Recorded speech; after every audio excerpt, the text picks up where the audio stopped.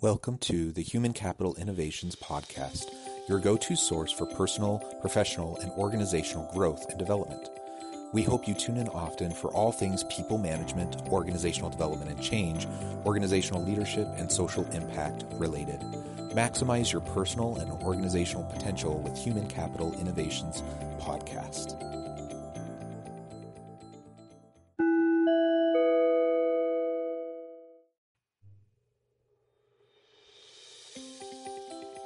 Welcome to the Human Capital Innovations Podcast. In this HCI podcast episode, I talk with Julie Wilson about the importance of effective leadership coaching in organizations.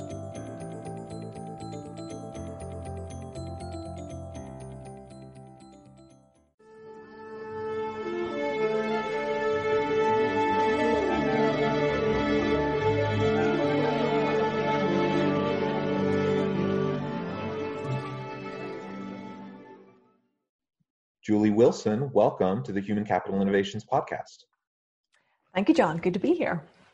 Yeah, I'm excited to have the chance to chat with you. It was fun just chatting in our pre-interview and getting to know you a little bit better and understanding a little bit more about your background. And I think the listeners will really enjoy our discussion today. Today, we're going to be focusing on the importance of effective leadership coaching in organizations, how we can do that better, some of the tools that are available to help us do that, and really why it's important to coach leaders and to prepare the next generation of leaders within organizations. As we get started today, I just wanted to share Julie's bio with the listeners. Julie Wilson can show you how great you can become, and she helps you to get there. She is an author, consultant, and leadership coach. Her workplace skill building programs have helped thousands of employees and managers step into their potential as leaders and increase their creativity, collaboration, and problem-solving capabilities of their teams. She's the co-founder of the Academic Leadership Group, the founder of the Institute for the Future of Learning, and an instructor at Harvard Extension School. Julie graduated from the Harvard Graduate School of Education with a master's degree in education, specializing in adult development, learning technology, and behavioral change. That is a really awesome background, and it's such a pleasure and a privilege to have the chance to talk with you today. Thank you, John. It's great to be here. Anything you would like to add by way of background or context for the listeners before we really jump in? Well, I have come to motherhood somewhat late in life. I am 46 and I have a 2.5-year-old son. So I would say my learning curve is perpendicular right now. Leaders and I discuss the whole concept of our VUCA world and uncertainty and complexity and ambiguity. And I feel like motherhood right now is throwing a whole bunch of complexity and ambiguity at me, and it's really helping me dig into, I guess, a whole other part of my work, which I'm quite happy to coach other people on, but which I'm pretty bad at myself, which is taking things more slowly, pausing, smelling roses, and having a toddler really helps to slow me down and help me notice and I guess maybe take things a little bit easier than what I have in the past. So the lessons are abundant right now. I think he's going to be my greatest teacher. Well, that's excellent. Congratulations. Kids are a joy and a handful. Mm-hmm. I have 6 children myself, though mine are a little bit further along. My oldest is 16, my youngest is 7. And so we're past the baby and toddler stage. But every day is an adventure for sure. So I wish you well as you navigate everything. Yeah. Well, so today we're going to really be honing in on leadership coaching. And I know that's something you spend a lot of time doing. And I'm sure, in addition to your own practice and your own consulting work, that's probably something that you spend a lot of time focusing on in your work with the Harvard Extension School and working with executives and other students in that capacity. It's a really important area because in my experience, a lot of organizations don't put enough thought towards, well, not just their own leadership effectiveness, but also leadership succession and just preparing the next generation of leaders to take the reins when the opportunity arises or necessitates. And I think right now we're in this COVID environment where we have a heightened sense of urgency to address all these organizational challenges and problems. And it's more important than ever that we really have a breadth across the organization of highly trained, highly skilled, capable people that can take on leadership roles. Mm-hmm. Yes, in some organizations, it almost feels like the higher up you get in the organization, it's, development by Darwinian evolution. If you can work this out and be successful, then great. But many organizations, I think, put in more scaffolding and support to really help meaningful leadership development, not just go off and go to a course for 2 days, but how do we think about talent in this organization? So.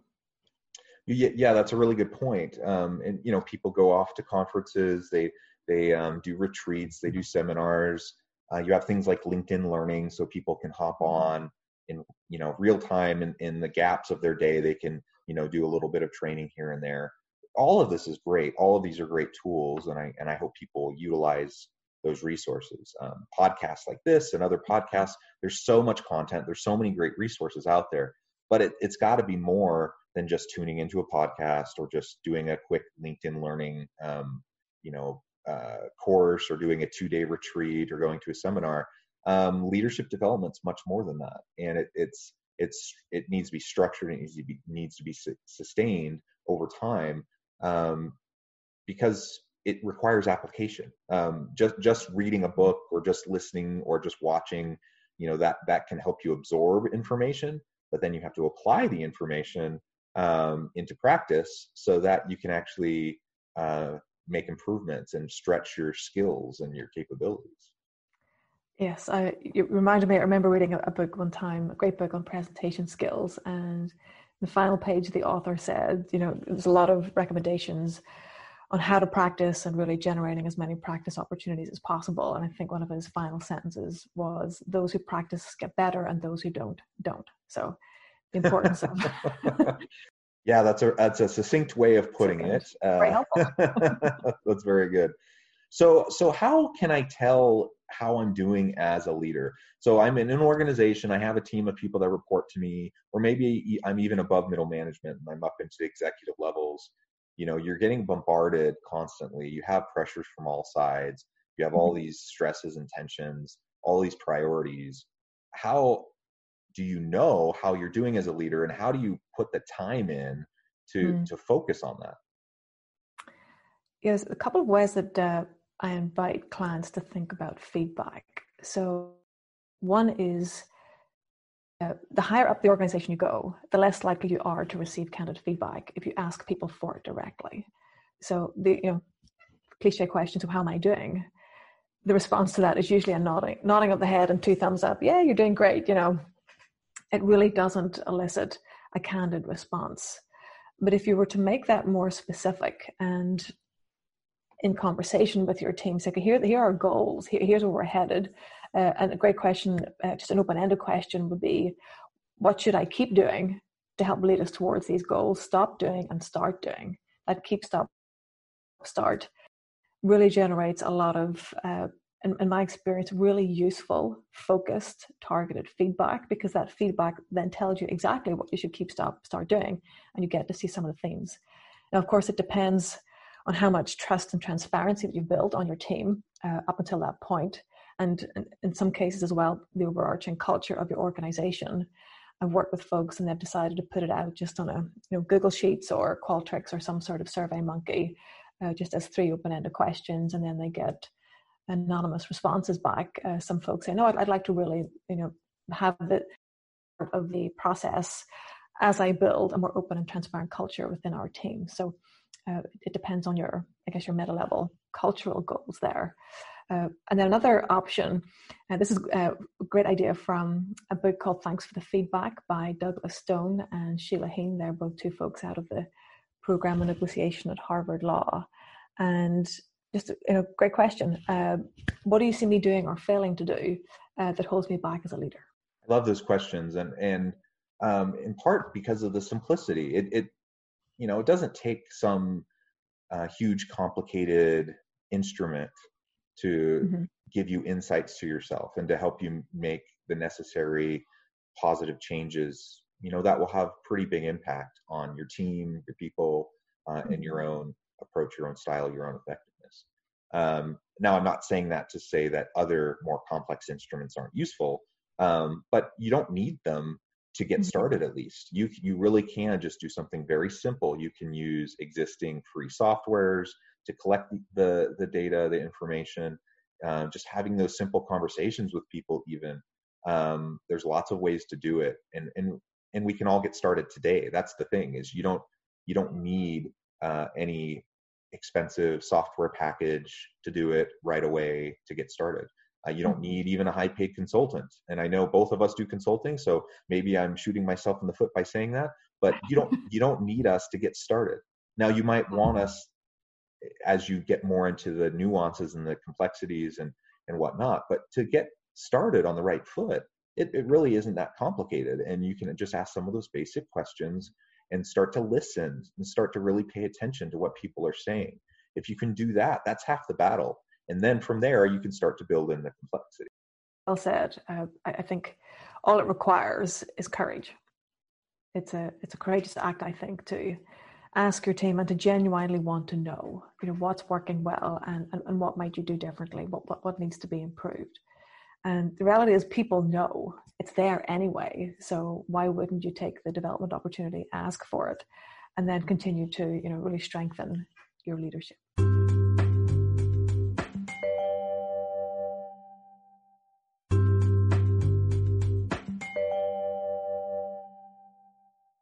Yeah, excellent. Well, one of the tools that I really have liked in the past is some sort of a 360 feedback instrument. Now, again, these can be incredibly simple in how they're used, or they can get into much more complex types of instruments that allow for a lot of different quantitative analyses to get into all the particulars of a leader's style and approach and communication and strategy and all that kind of stuff. Can you talk us through a little bit of your experience using 360 feedback tools, how you've seen them working, and whether or not you feel like they're effective and why? Sure. I'm kind of torn, to be honest, when it comes to 360 tools. One of the big reasons why I'm torn is it does tend to perpetuate a culture of anonymity with giving feedback. And I would love to see, I know it won't happen overnight, but I don't know, maybe 10 years from now, could there be a more open culture in organizations of giving feedback? Another sort of pet peeve that I have is it can take the rater anywhere between 40 minutes and an hour to complete. And everybody's so busy these days, that can take an incredible amount of time. It might reduce your response rate. And then I was reading recently an article in Harvard Business by Marcus Buckingham, where he talks about the rater effect. And if I'm asked, how responsible is Jonathan, that's through my filter of my own responsibility. And I will rate that differently compared to somebody else because our lenses are different. So there's that, reliability part of it. Then on the flip side, I have met folks, and this tends to be more often earlier in their career, maybe their first management position, where they've had a pretty basic to intermediate 360, and it revealed a couple of blind spots that they obviously weren't aware of, and it was super helpful in really helping them get to their next level of management and then leadership. So as you can tell, comments here, I am kind of torn when it comes to 360s. The more senior folks with whom I've worked on 360, the most typical response I get is, that was interesting and didn't tell me anything I didn't already know. So then my mind goes to, okay, well, how much did this cost? Both in the price of the instrument and also in the time into everybody's time to complete it. And would there be maybe a quicker, less expensive, more impactful way to do this? Yeah, all great thoughts. And absolutely, there's pros and cons. And I think it's also worth noting that there's 360 is kind of a general approach to feedback. And there's so many different types of instruments that are out there.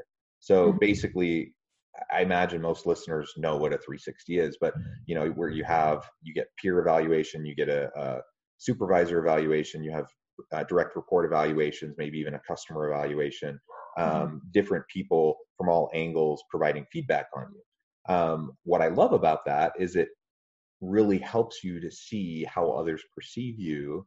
So it's really holding up that mirror right in front of your face. And sometimes it can be a little painful and a little difficult, but it can often illustrate some of the gaps in your own perception versus other people's perception. And so if I rate myself a certain way, but then I see, other people rating me another way, then it's not even about who's right or wrong or who has a biased perception. It's just pointing out that there's a perception gap that needs to be addressed, right? And so I think that's useful. But your point about long instruments is super valid, and I've seen some just crazy long 360 feedback instruments, and the more complicated the instrument, the more types of analyses they can do with it, presumably.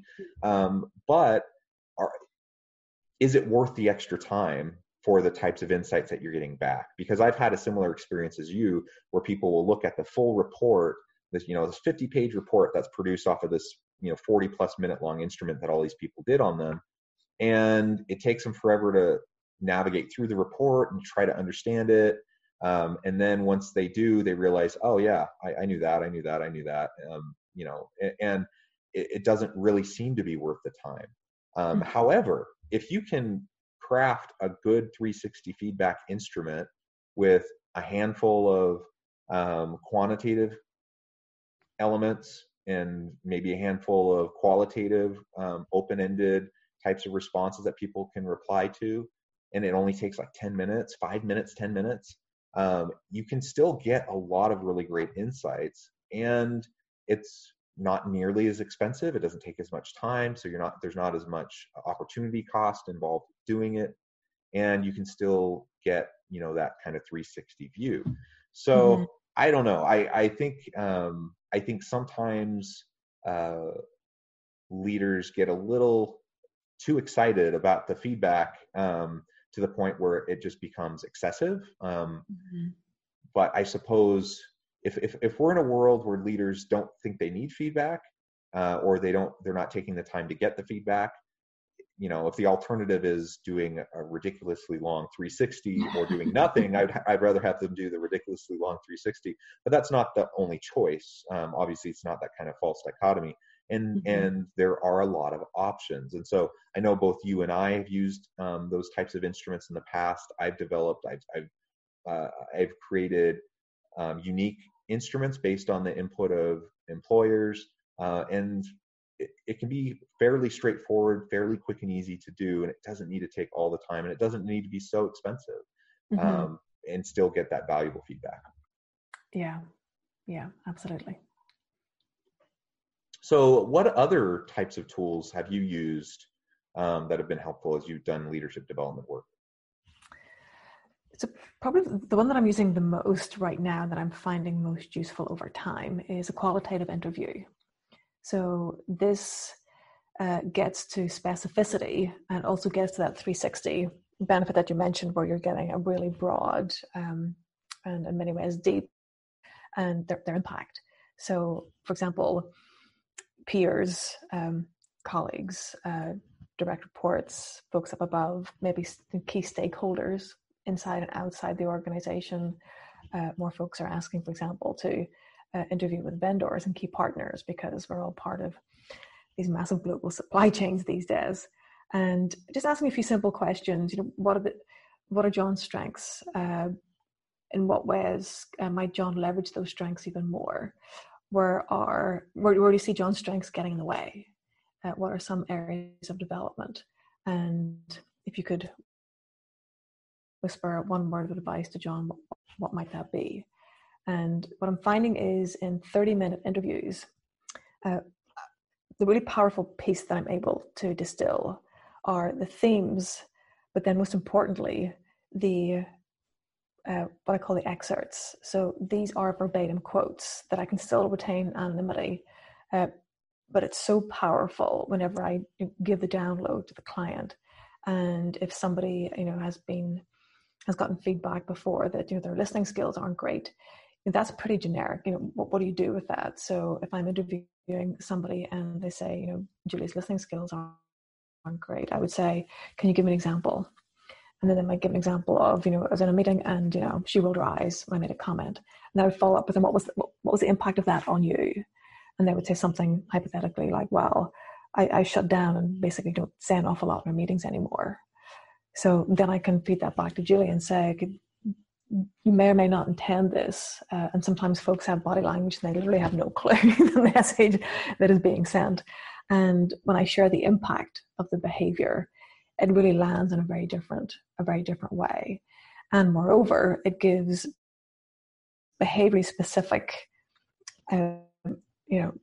ideas, directions where they can take it. So, and again, it doesn't have to be complicated. Something as simple as don't roll your eyes. So then, Julie can say in a meeting, okay, it's been brought to my attention that I rolled my eyes. A, I didn't know I was doing it. Maybe B, I did, and that's not helpful. So I want you to just raise a hand or give some sort of signal if I do that.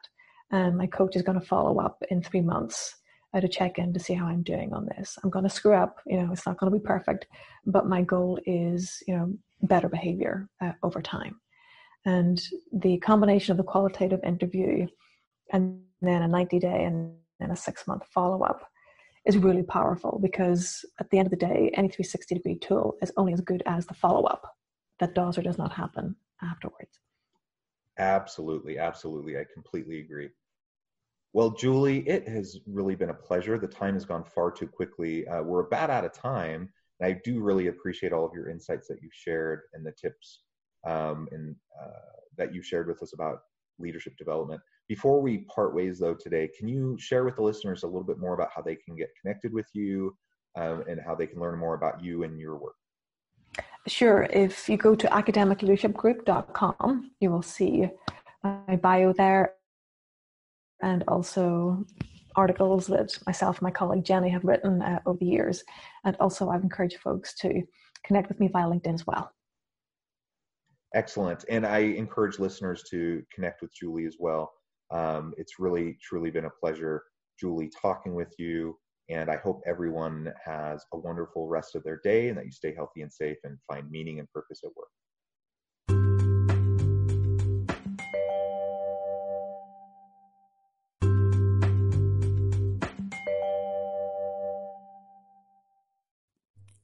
Thanks again for joining us for this episode of the Human Capital Innovations Podcast.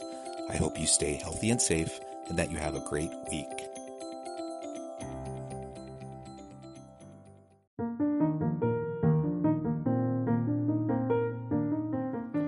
Check out our new weekly LinkedIn newsletter, Alchemizing Human Capital, exploring industry trends via original research and interviews with executives and thought leaders from across the globe. We look forward to having you join us.